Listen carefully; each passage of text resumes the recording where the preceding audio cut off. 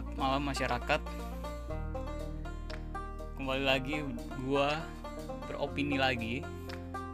Ya kali ini gue nggak beropini tentang hal lain, cuma ini masih ada menyangkut lah sama cyber lah. Cuma ini konteksnya beda aja gitu. Cuma ada sangkut pautnya gitu. Ya baru tadi siang gue lihat berita hari ini. Pemenang tender dari pergantian Hordeng Rudin DPR itu perusahaan IT. Dan di sini menurut gue ini is not make any sense like ini nggak kebutuhan yang besar, ini bukan kebutuhan yang butuh banget, nggak juga. Cuma kenapa gitu? Dan ditambah di sini yang memenangkan tendernya ini adalah perusahaan IT. Dan kalau gue bisa korelasiin sama pembahasan gue tentang Indonesia Cyber Defense, itu kenapa nggak kita bikin aja badan nasional badan nasional atau badan pusat cyber Indonesia, yang sedangkan notabene ya sekarang kita masih memiliki sektoral untuk menangani cyber di Indonesia, ya kan?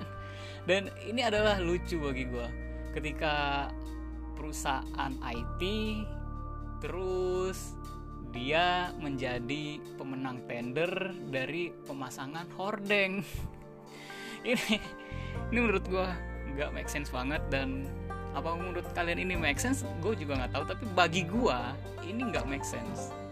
Kenapa yang kayak gini gitu harus dipertunjukkan?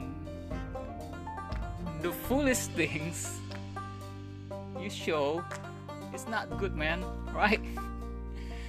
Gue masih heran aja kenapa gitu. Dan lagi ya gue menyinggung cyber di Indonesia. Ancaman cyber ini kan akan begitu besar di masa yang akan datang. Kita nggak akan tahu kalau kita terus-terusan kayak begini.